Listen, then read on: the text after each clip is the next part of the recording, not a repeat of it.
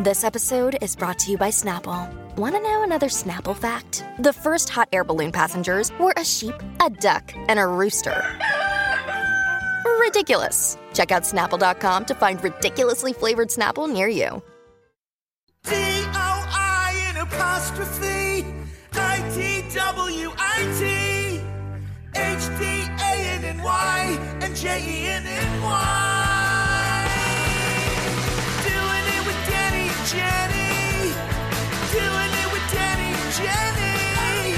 Doing it with Danny and Jenny. It's a revolution in podcast. It's so beautiful. Every time it gets me. It's what I love about America. That song. It really is. It's just you want to just salute. Yeah, it's the greatest country in the world. Yeah, we're patriots. USA. That's why you stormed the Capitol.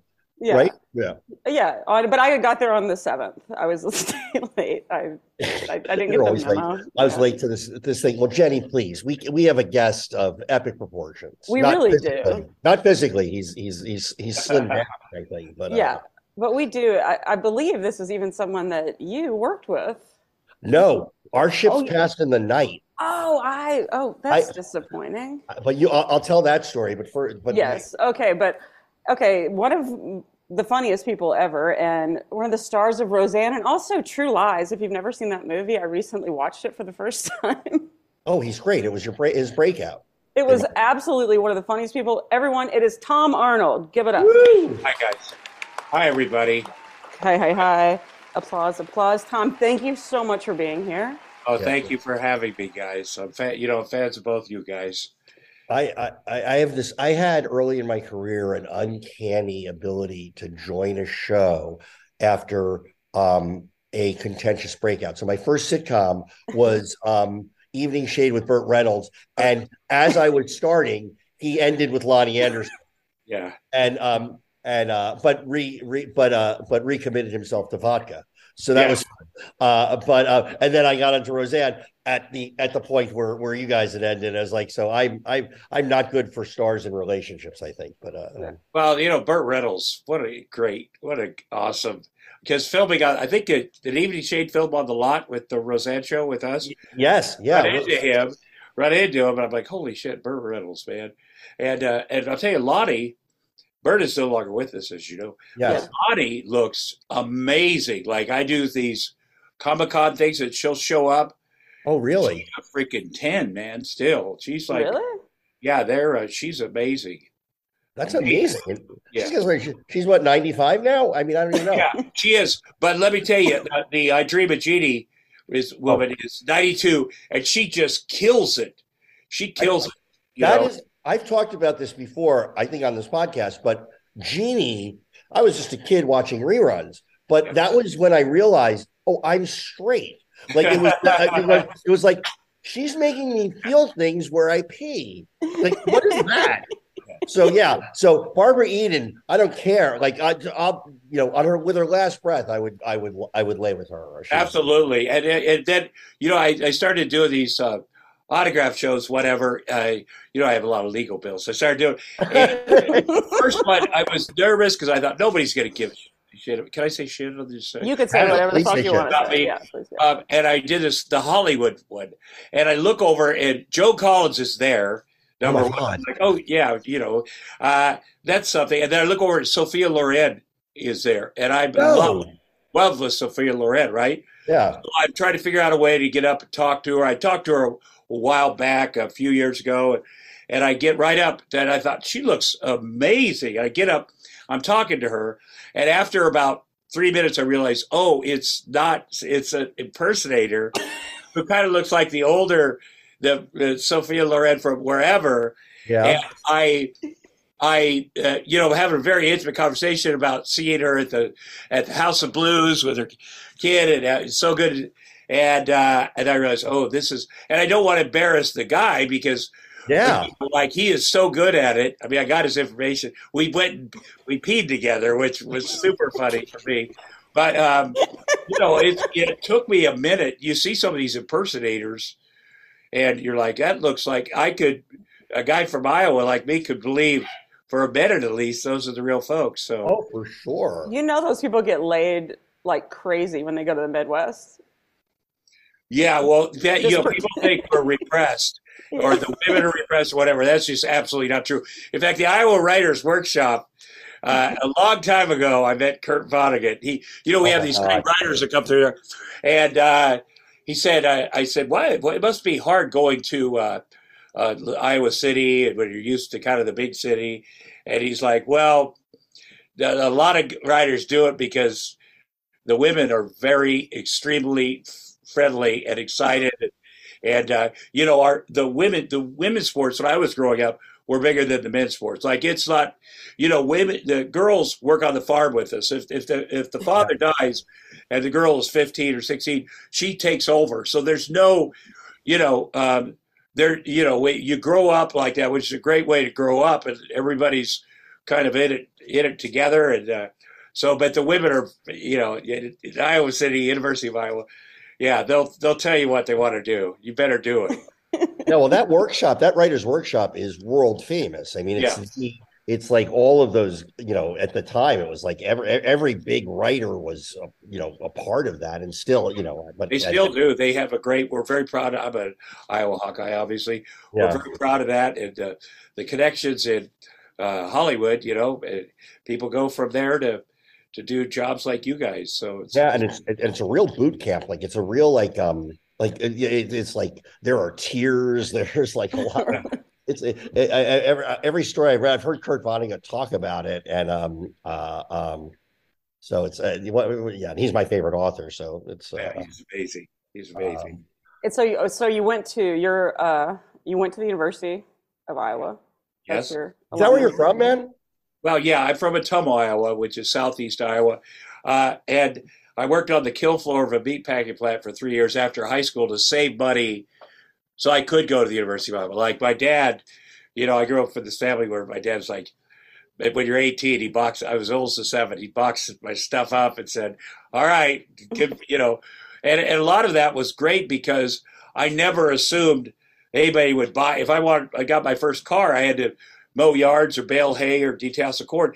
And save $600 the day I turned 16. I got my license in a car, and then of course I smashed it immediately. But I never assumed there was any backup. He made it pretty clear, My kids, when I'd say, Dad, I need money for whatever, he'd pull his pockets out and go, I got no money. Okay.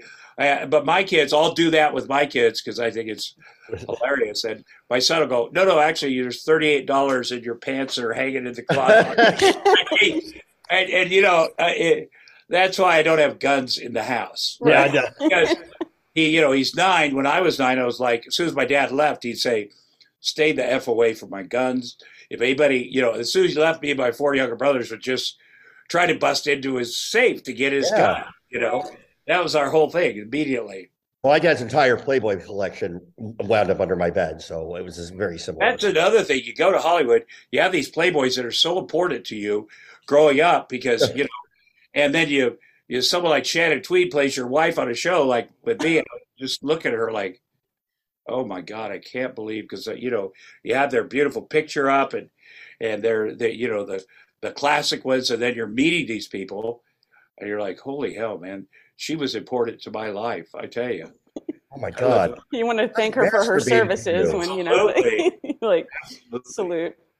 No, I know. I think someone has to keep me away from Linda Carter if I meet her. Oh God! Oh my God! Actually, I would feel the same way about Linda Carter. I grew up without a mother, so I had to see, Wow. That's how I saw. I had no idea what women, I used to see my mom's tits all the time, and they were fantastic. Yeah. No, I would watch Wonder Woman, and my dad, I loved Wonder Woman, and my dad would remind me that it was about to come on. And I was like, that's so sweet. He wants to watch TV with me, not realizing that he was like, fuck yeah, Linda Carter. She's right. Cool. She's a cool chick too, man. She's really cool. She's awesome. I follow her on Twitter. Yeah, she's amazing. Love her. Yeah, Twitter. Love you guys on Twitter too. Yeah. Yeah, no, and speaking of Twitter, I mean, I think that's where really the only interactions we've had, I think, Tom, and were during in the heat of all of the Trump stuff and all of that. I've really appreciated all you've done, and you always sort of came when shit was going down, I mean, even when it wasn't me, it was like you came to people's defenses and you talked about it. And I know you did everything in your. I want to hear about a little bit. Okay. Yeah. I'm fascinated about this, about the journey with the Mark Burnett tapes. And for those who don't, Yes, please. but for those who don't know, Mark Burnett, he produced Celebrity Apprentice, and there's all of this raw footage that's obviously out there. And we given what we know about Donald Trump on mic, one can only and we've already heard anecdotally all of that kind of stuff that he did off mic, and not that any of it apparently mattered, but it might have mattered early. He inured us, like he could have done some good. But tell me about that journey for you. Well, I've known Donald Trump for 40 years, and he was, he'd come on my sports show. Roseanne and I did an HBO special at one of the Trump Castle or something, like 1989 or something. And, I always thought, well, he's a funny, interesting guy. That guy, he's a guy that when we were getting ready to do the special, he said, listen, I have a friend who will load us at Duesenberg. I think that's what it's called, the big car, the old, and I'll get it, whatever it costs, I'll pay for it. And he goes, what I'll do is I'll drive it on stage and be Roseanne's chauffeur. Well, then I thought that's hilarious. And now he's in the special. And then, 2 months later, I get a call from somebody at HBO. They're like, the guy that packed up that car and drove it 6 hours to Atlantic City never got paid by Donald Trump. And so I was like, we gotta, that's a hilarious story. We got to pay that guy. We did. And then, he wanted me to be on The Apprentice. He call him and Mark Burnett call. And he's very, it's not that I didn't need the money, because they do offer, you get $250,000, you get a script deal, you get whatever.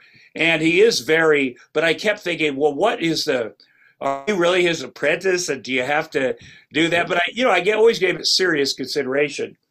And, but I never did it. When this stuff started, I knew about his outtakes. I had a sports show called Best Damn Sports Show, period. And my clip producer, brother, was the executive producer of The Apprentice. Wow. Eric Van Wagenen and his brother. And, clip producers on sports shows, man, they cut stuff together. And so there was a reel, sort of a Christmas reel of Trump, some of the worst of Trump.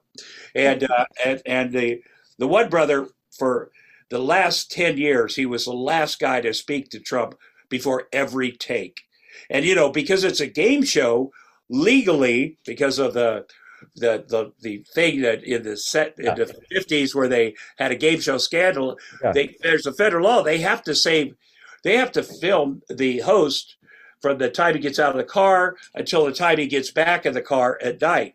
And, they had 18 cameras going, and they had it mic'd up. And so you could anybody would eventually do stuff, but he was just so much worse. So he's going to run for president, which I thought, this is just bananas. And another thing, there's so much overlap with me and Trump that I can't be that good of a person. But another buddy, Chuck LaBella, had gone to Russia with him in 2013 for the Miss Universe. He worked on The Apprentice and Miss Universe. He was Trump's body man. And when he got back in 2013, he's like, holy shit, you won't believe what he did. This happened in Hotel this with Putin, this and that. Yeah. And Putin said he wants him to be president. He really went to his head, all this shit. Well, then suddenly in 2015, when he's like, I'm going to run for president, you're like, well, I call up these guys. Hey, we got to talk about that publicly. We got to do this and that. And so I couldn't get any cooperation. So I did. And like with the body man guy, who was a very nice guy, Trump, he complained about me going public to Trump, and Trump had Michael Cohen called and hired a lawyer for the guy, who, I guess they hired this one lawyer for everybody, for Stormy Daniels, for Karen, and so that was their way of, so that guy went completely to the dark side. So as they're getting ready to do this thing, I'm calling Mark Burnett, and I saw Mark Burnett over at Arnold Schwarzenegger's holiday party. I go, I need to, for the country, we need to hear those tapes. He goes, Tom, listen, number one, he shows me a picture on his phone. it's his kid. He goes, he was the ring bearer at Trump's wedding. I just want you to know, my son. And he said, nothing. Trump wants the tapes. You want the tape. I'm not going to give them to anybody. So I think it's kind of even. And before I left that, the executive producer guy, that Wagner guy was there. And I kind of got into it with a couple people that I really respected there. Yeah. That said, Hillary is the more like Hitler than Trump. Like the way she's, and it was almost like a full on fist fight. And then this, to his credit, the one Van Wagner brother got between me and a bunch of people and said, I know Trump better than everybody in this room, and he is the worst human being I've ever met in my life. And then I was like, that's my exit. I got to get out of here. That's a blow to the Thank you. scene. Good night. That's I it. go outside and there's valet, and there'd been an accident, and I'm waiting for my car. I'm like, I just want to get out of here. And Clint Eastwood comes up behind me and he goes, Jesus. Trump is a bonehead. He goes, the worst thing about getting elected mayor is then you got to be mayor. Like, it was a nice moment. I mean, Clint Eastwood's very conservative, but so I just kept it up. I mean, and then it went to, I get the show for Vice, the Huff and the Trump tapes, which was great fun. I got to have people go to Russia and interview the sex workers and do all this stuff. But the best part was I got to work with some great journalists too, like Jane Mayer and Isikoff and Cord and a bunch of people, and kind of do this thing. And I got to have to go down to Mark Burnett's office and have a bunch of protesters. And Mark Burnett, as the show's coming out, I go to this night before party, which is the best party of television. There's one for television, which benefits the motion picture home, which is amazing. And I'm walking in there. I almost didn't go, but a buddy of mine calls me and says he just won an Oscar for the Russian doping scandal documentary. That he made. Oh, yeah. He's like, I don't have a date. You want to go? I go, oh, I guess.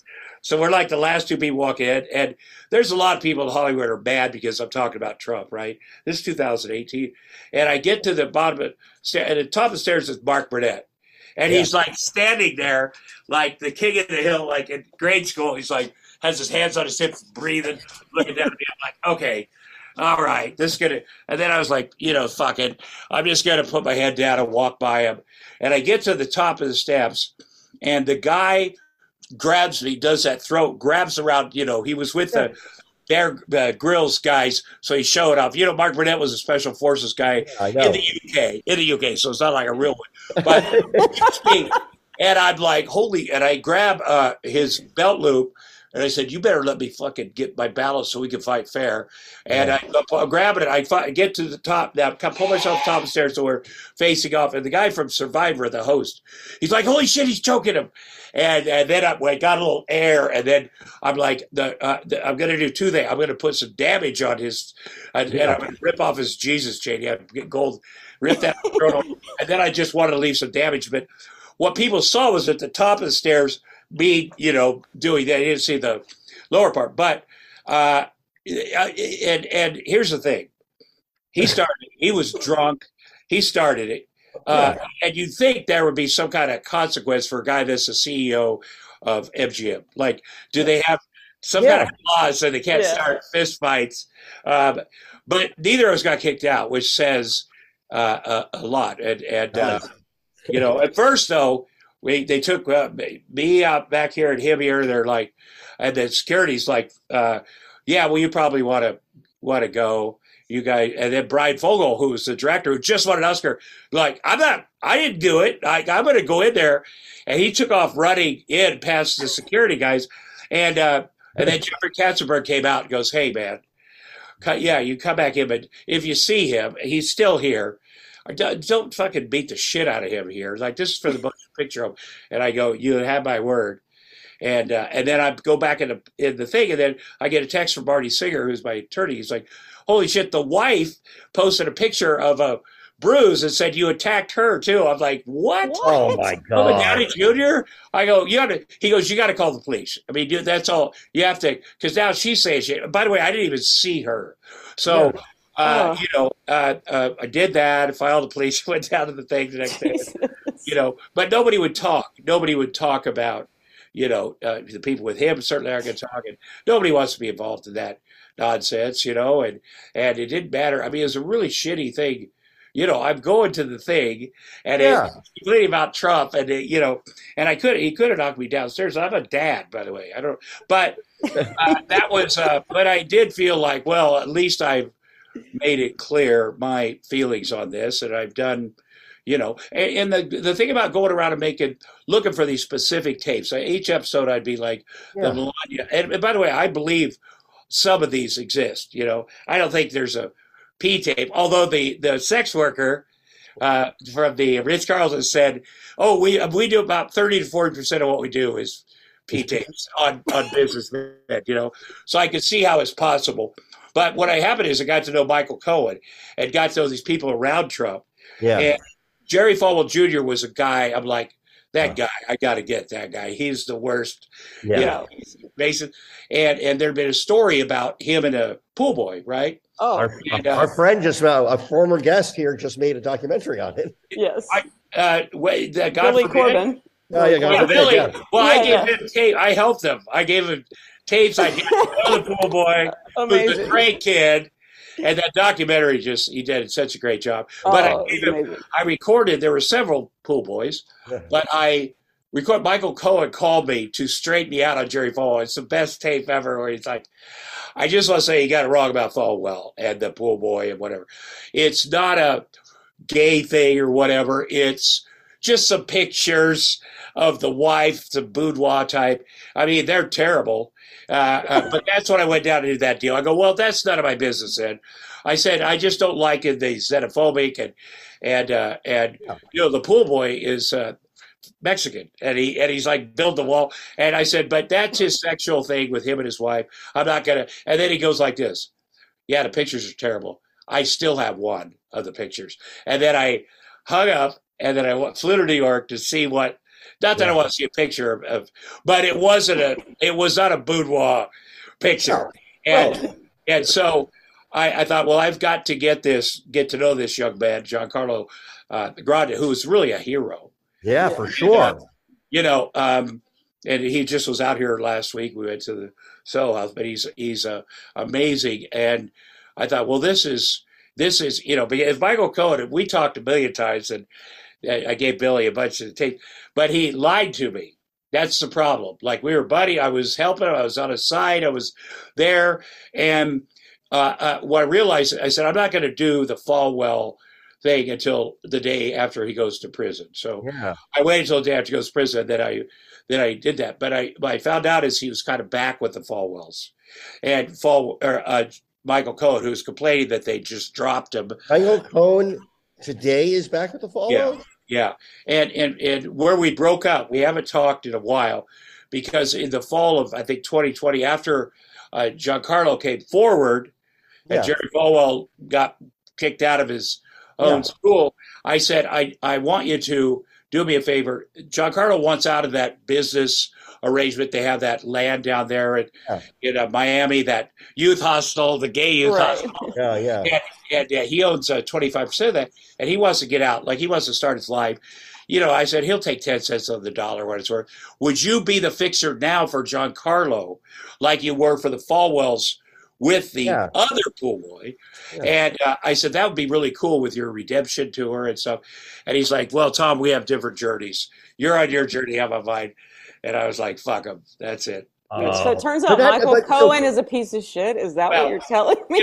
He's about 80% good. He never. They always hold stuff back that they think may, reflect badly on them. But Michael Cohen did a lot of amazing stuff. I mean, when he was in prison, I had a cell phone talking to him, and then something happened. He got in trouble with the cell phone, which I don't know if they let prisoners have cell phone.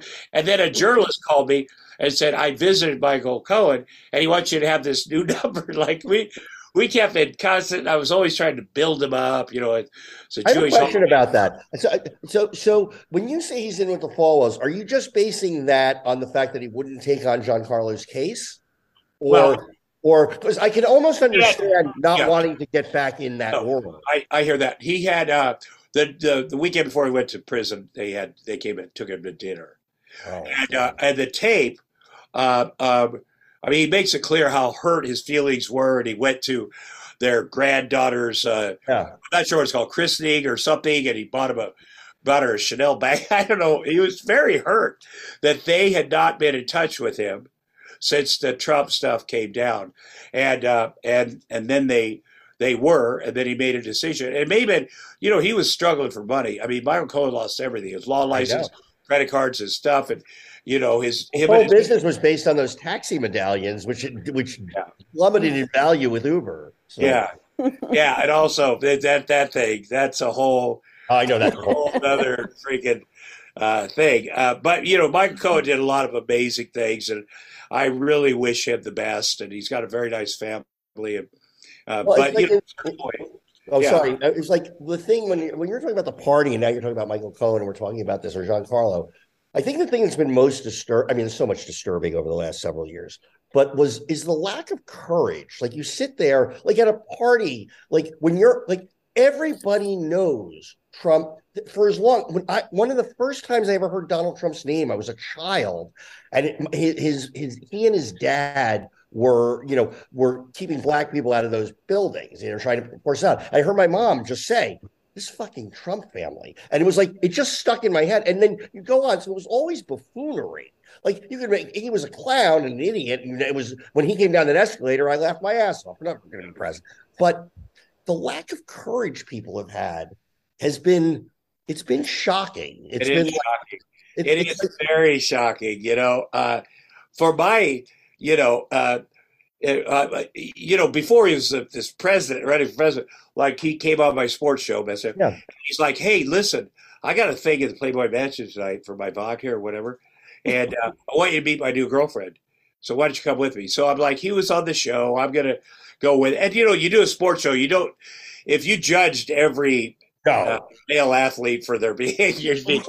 So I went over there with him. I went over there with him, and he introduced me to Karen McDougal, who was in love with him. She was a playmate, but I didn't realize his wife was there, and his wife and his daughter, and they all took pictures together. I'm like, wait, which wife?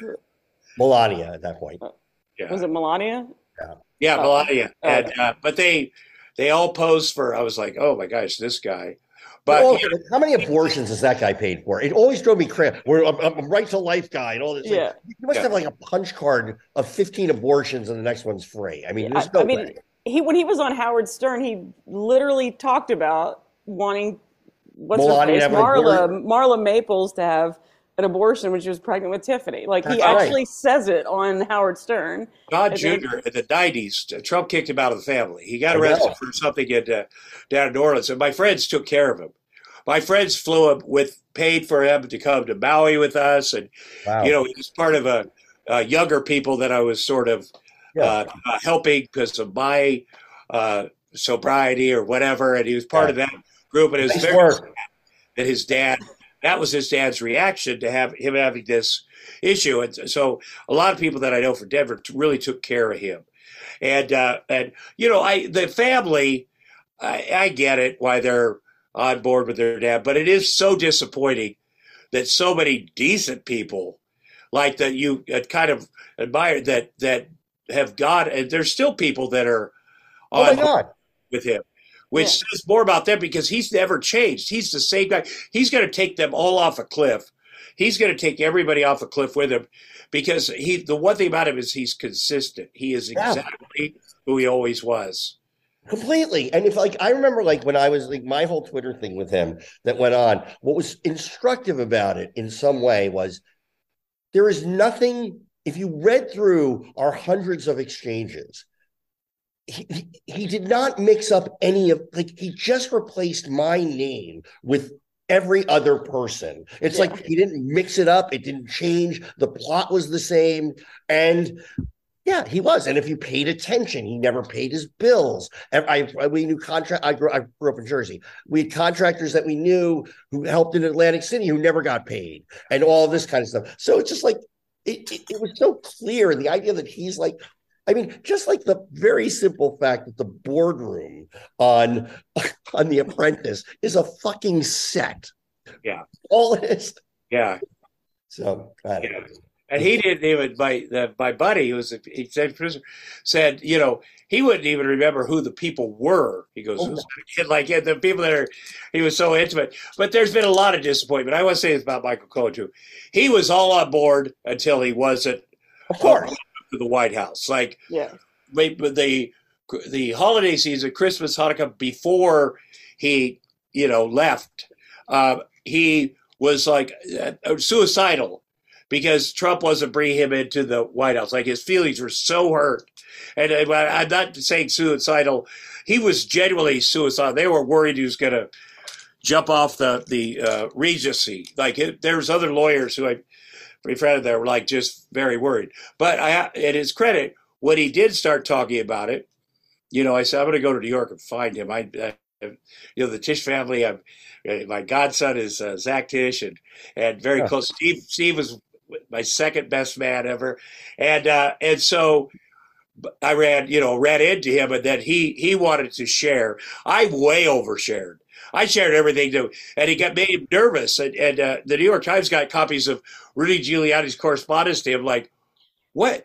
Trump hates him. Why are you friends with Tom Arnold? This is the worst thing. And but I feel like one of the good things I did was I went public with what he said to me. Yeah. That he's going to defend it, and then he had to say it himself a couple weeks later, 4th of July weekend in 2018. He said verbatim what everybody said. I was crazy saying all this stuff. I mean, the most instructive thing that I get with him, and I mean, he was a monster. He was a shit person for a long time. But I do believe in redemption. But when you look at what loyalty gets you. He was in jail, COVID hit, and they fought to keep him in jail during that period of time. The people he went to jail for writing a check for Donald Trump. Yeah. They want to keep him in there, the house arrest. What a fucking monster. Yeah. Well, and people were like, you got to be careful that Michael Cohen's a gangster. I go, no, he's not. You get up on, there's one of these Trump people where you get in their face and you're like, I'm concerned that this guy might kick my ass. It's very disappointing because they're all cowards and they're bullies. And Michael Cohen, right before he came out, or he was supposed to come out, I knew he was writing a book. I've been talking to him. And then the weekend before, whatever I tweet, Michael Cohen's book is going to tell all this shit about Trump. And then he got pulled back in. And they wanted him. They put him back in. He'll say on the tape, one of the tapes, he's saying, "I got thrown in the hole because of your fucking tweet." I go, "How could my tweet? Why? Who's paying attention?" He's like, "Bill Barr's paying attention. Trump's paying attention." I go, "How could they throw you in the hole because of my tweet?" Well, when he came out eventually, he had his ankle bracelet, and that summer. He went to have his ankle bracelet, whatever, charged up or whatever, and they pulled him in. And they said, we want you to sign this document right now that not only will you not tweet about Trump, but none of your friends or family will, which is not First Amendment. There's no way that's why. And he went back into jail for a few days because he wouldn't sign it. Right. They wanted his book not to come out, but they also wanted his friends to not tweet about Trump, I guess, which is crazy. But he did go back and got that worked out somehow. I assume, though, that he withheld some stuff from his book. Did you see that? I don't know if you watched Kimmel the other day, but what had just come out on him was Trump had contacted Disney ABC to tell them to have Jimmy Cool on the jokes. I mean, this is the free speech guy. This is the person who's talking about we can't First Amendment. We have to. I mean, he couldn't go to the Correspondents' Dinner any of those years because he's so thin-skinned. Yeah. It's amazing. Do you think the people though that are so loyal to him, does he have dirt on them? Is it a blackmail? People say that. I don't think he. Everybody's like Lindsey Graham. I wonder. Lindsey Graham. I think there's something. Yeah, I don't think it's Trump necessarily. I think it's Russia, but there's something on Lindsey Graham. Lindsey Graham, the day before he played golf with him that weekend, was trashing him. Yeah. They came out of that golf weekend. And it was those kind of 180s don't just. Yeah, something had to. Well, what they got on Lindsey Graham is that he's fucking Lindsey Graham. That's all. His historically, he's up, he's down, The shit talk he did on Trump. There's a whole bunch of. I mean, Ted Cruz. Oh, there was so much shit talking.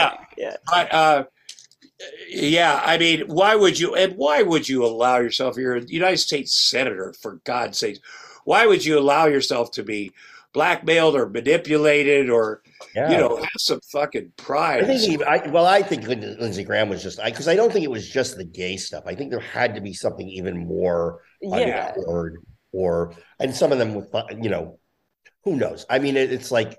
But you can look at the things that he tweeted. If Trump wins the presidency, like that was just, the world of what he said that was true. But here's the thing: Michael Cohen told me that when they're gearing up, that there's during the campaign, and they got a call from a guy in Russia that Trump knew that was friends with Putin. He said, "Listen, there is a tape of that night at the Ritz-Carlton in 2013."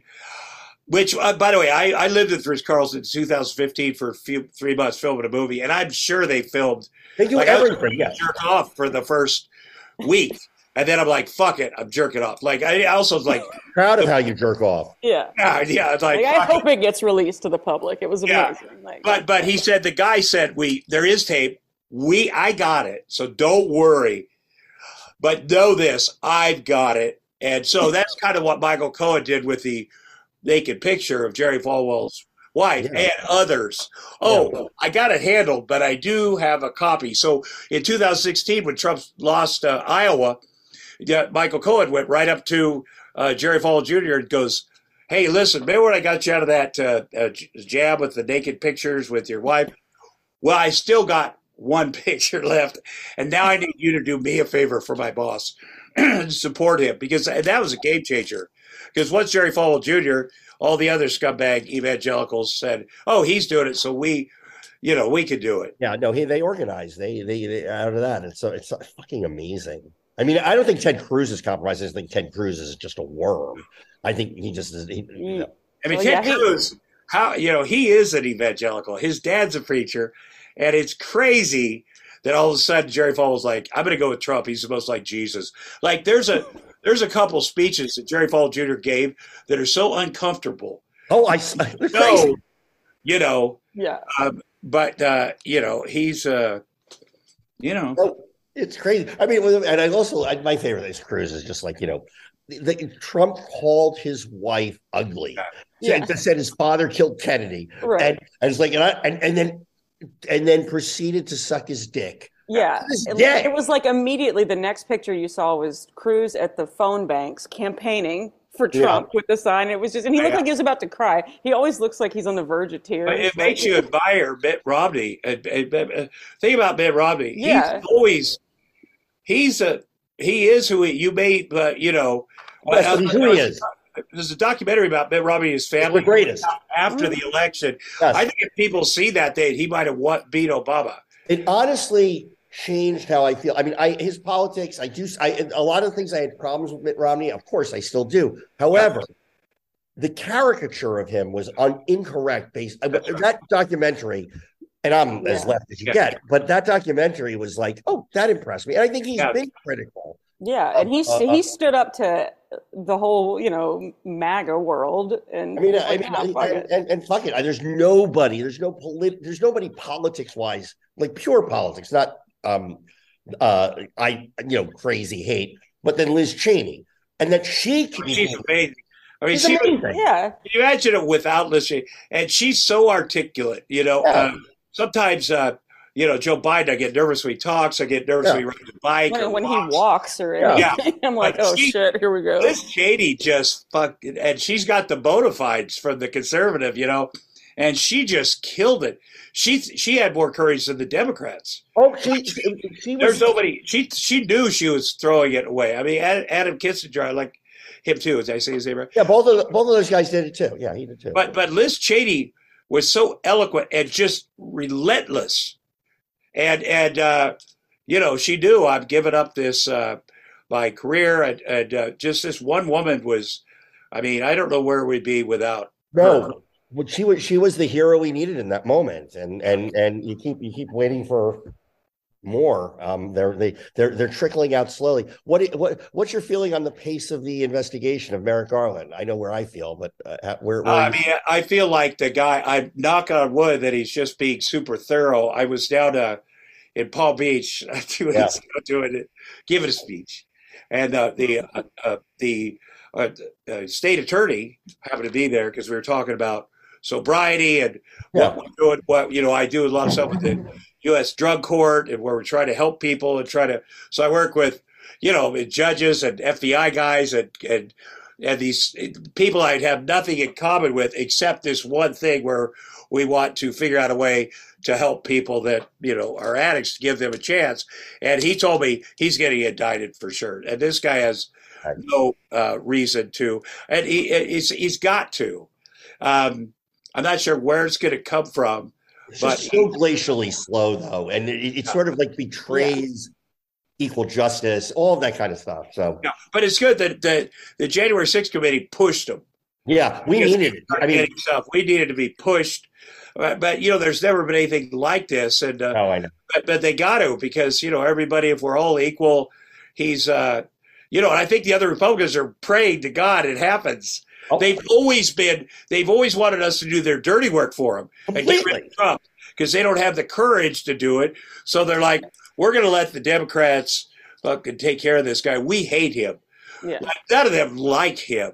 None of them behind his back like him. No one likes him.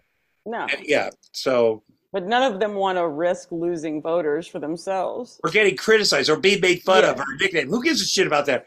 But, in our lives, that shit happens all the time, or work or whatever, and we're like, fuck that, But the Republicans made this Faustian bargain that, because basically it's all about tax breaks for the rich. If you start there, that's what it's about. So how do we get them? We get disenfranchised white people who have hate.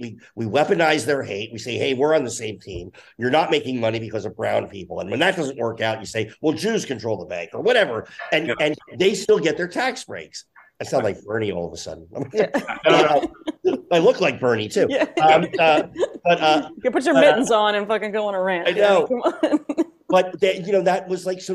Those the things that have been in discovery for the Dominion voting machines and Fox were all of them.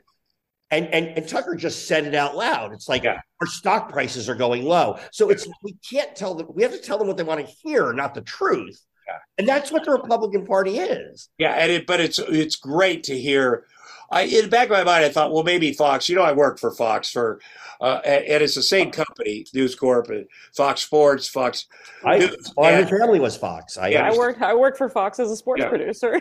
But I went down. My buddy's the president of Fox Sports. He was like one of my segment producers, and then became president of Fox Sports. Like, his career's got better than mine.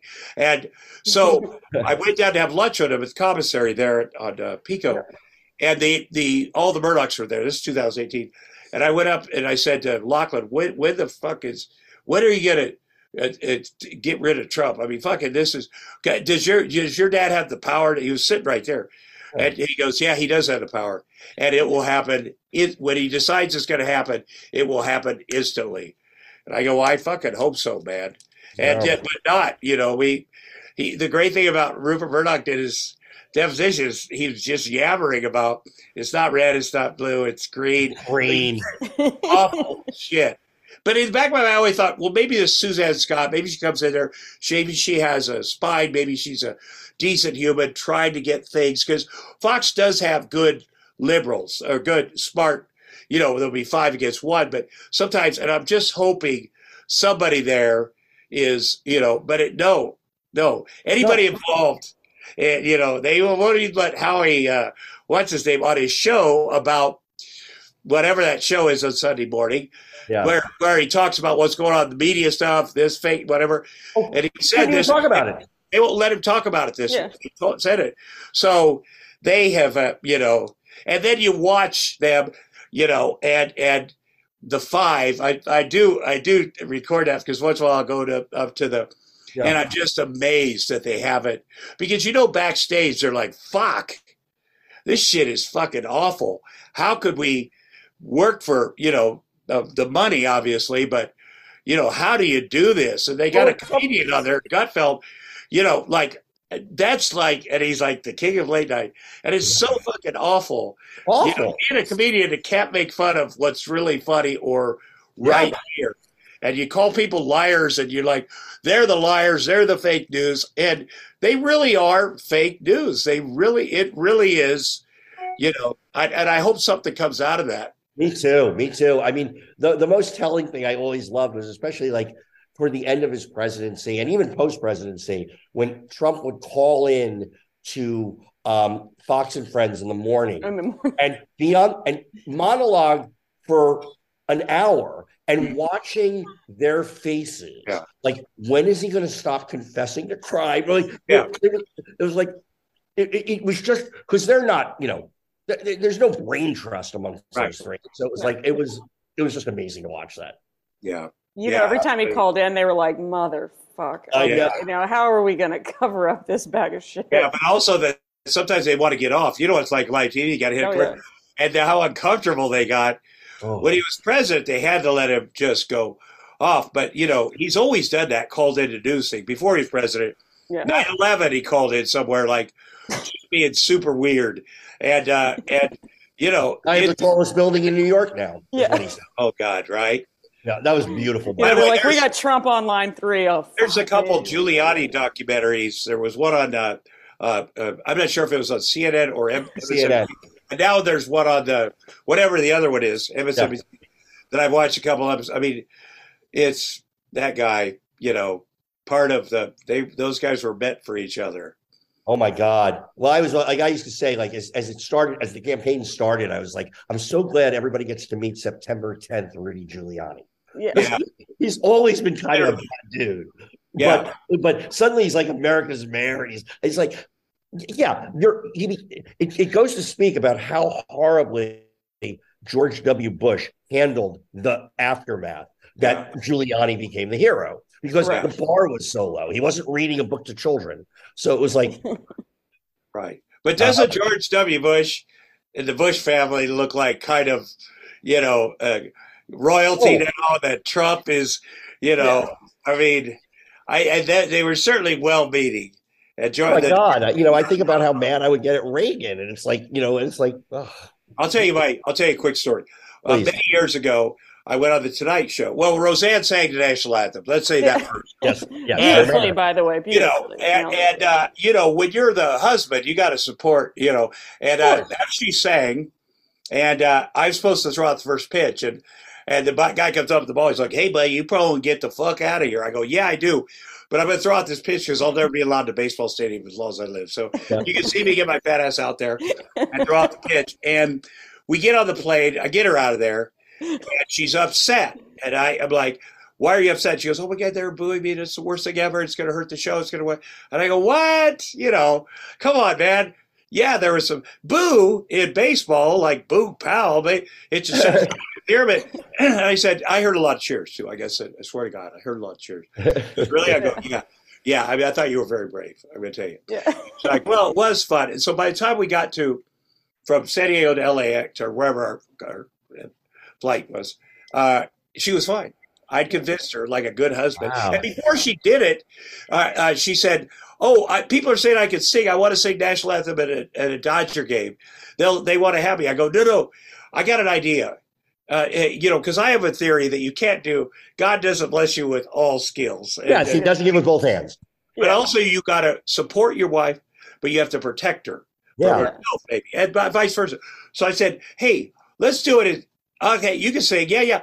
Let's do it in San Diego. No one will ever hear about it if it goes sideways. And Tom Warner owned the team, who was a executive producer of Roseanne. But anyway, we landed in LAX. What happened is during that flight, George H.W. Bush had been watching the game with his friend who owned the Padres and said, she's a disgrace to America. Like he said that in front of the press. I remember. So there was a shitstorm there. We get through going through the airport and people are all on her. As back in the days, they had the big heavy cameras. They're bumping into her. She's only 5 foot tall. And at one point, a camera hit her and she said, "Get him, honey." And, that's when your wife says, "Get him, honey," you fucking. Yeah. So I took them down. I tackle these 3 guys, take them down into baggage. break their cameras, and she was like, "Oh my God, you're my hero!" And then, but there was a fourth guy downstairs filming me do this, so I got arrested. Oh man. And taken to. I had to go to court, and I ended up getting the community service every weekend where I'd put the orange jumpsuit on with Hillside Strangler. Was up on the 405 pick up the college but which is kind of a great break, I have to say, from 5 o'clock Friday till 5 a.m. Monday. I didn't have to be in the middle of our stuff, but we went on the Tonight Show, or I did after that, and for something, and I trashed George, but it wasn't like funny trashing. Oh, it wasn't vitriol. It was with Johnny, and it was the difference. You get thoughtful, you can do some funny, but I wasn't. And the next morning, I saw Maria Shriver, and she's like, because Arnold was George H.W. Bush's guy. Like, I would always joke that I was Trump is so bad, I'm his fitness guy. But so she goes, "Oh, I heard you talking about the president last night." I go, "Yeah." That was pretty rough. I go, "Wow, well, I'm sure he doesn't watch Johnny Carson." She goes, "He does." I go, "Well, he doesn't give a shit what I say." And she goes, "I bet he does." I go, okay. And she goes, I go, "Well, do you have his address?" And she goes, "Yeah." She pulled out a pad and I wrote him a note, like, "Dear Mr. President, okay, jokes are great. And I have the right to, but I went over the line and I was being sorry, Tom Arnold." I handed it to Maria Shriver. And 2 days later, a Secret Service guy comes to my house with a handwritten note from the President of the United States and said, "Hey, Tom, you can make fun of anybody you want. That's just part of the job. Hey, Jerry Weintraub loves you." And it was probably the only other Jew he knew in Hollywood. He goes, "Would you join Barbara and I for dinner in Las Vegas? We're flying to Las Vegas this weekend." And I was like, "Oh, shit." I was like, and so I even George W. when people, say people are making fun of him, I was like, I don't know. It's a quality family, that family. Because once, I believe that. President has you to dinner, and his wife was awesome, George H.W. Bush. But yeah, it does seem quaint, all that awful stuff that happened back then now. Tom, I got to say, I wish you were a little bit more interesting. I'm a little disappointed in this. Holy shit! These are some amazing stories. I feel like I've only scratched the surface, but I want to get to. First of all, what's coming up? Are you working on anything that is not political? Or are you? Well, there's I did. There's a new True Lies TV series. It's really. I know. My friend Ginger is the co-star there. Ginger. Oh, she's fucking killer. She's the best. It's so great. Uh-huh. I mean, I went down at there's a younger guy playing me. Yes, I saw. And but I went down and they wrote a new character named Artie. It's a stretch, but it's really what would happen to my old character 28 years later. Where would he really be? And there's a line I say in the original: "What kind of a sick bitch takes the ice cube trays out of the freezer?" Well, you find out in the episode I did with them, because she's on it and she's still trying to kill me. So I had a wonderful time with them. They're very cool. Steve Howie, everybody. Cameron produces it. There's like 18 executive producers. I know, 3 along. But I wish those guys a ton of, and your friend Ginger is such a great playoff of that. The two of them.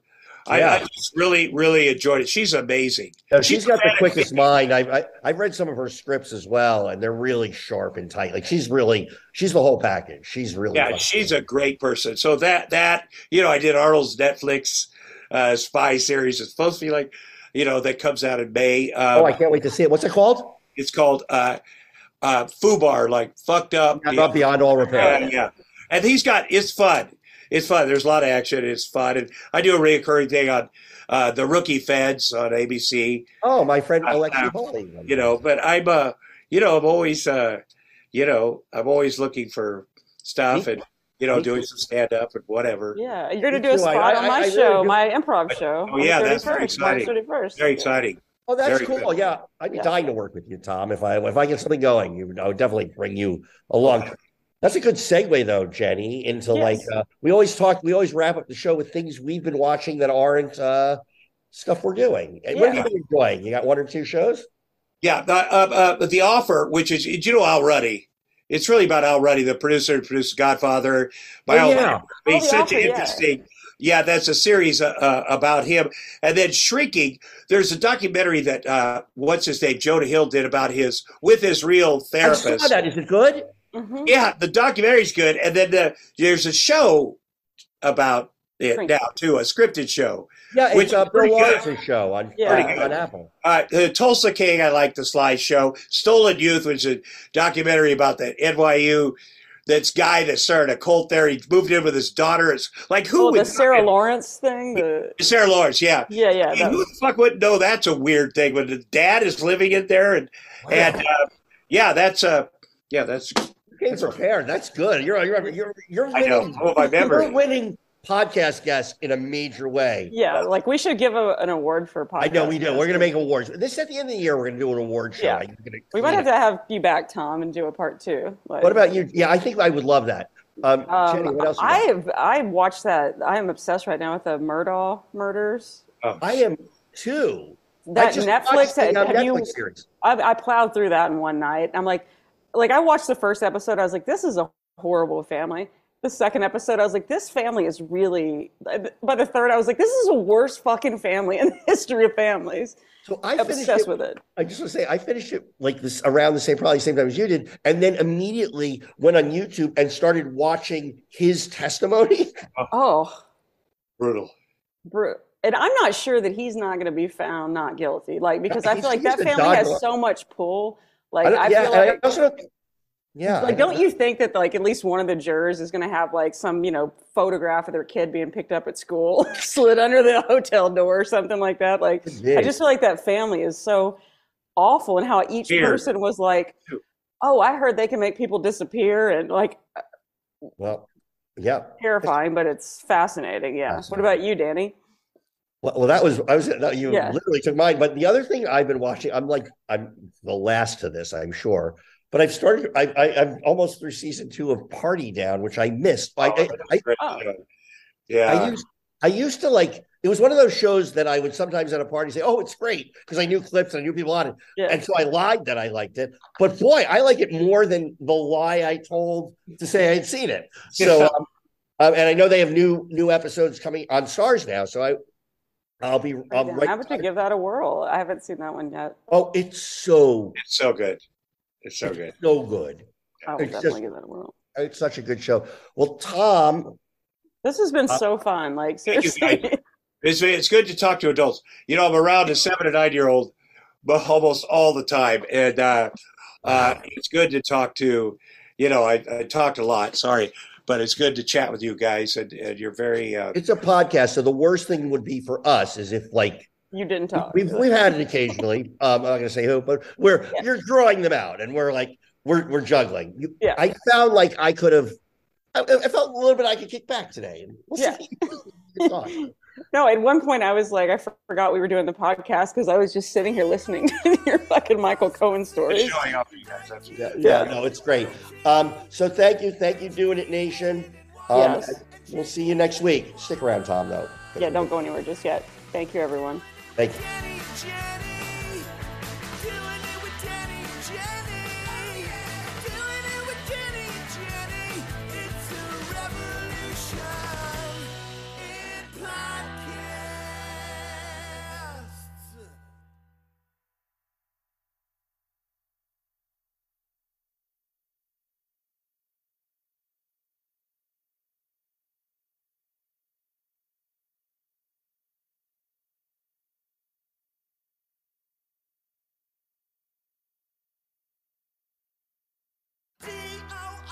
D-O-I-N-apostrophe I-T-W-I-T H-D-A-N-N-Y and J-E-N-N-Y.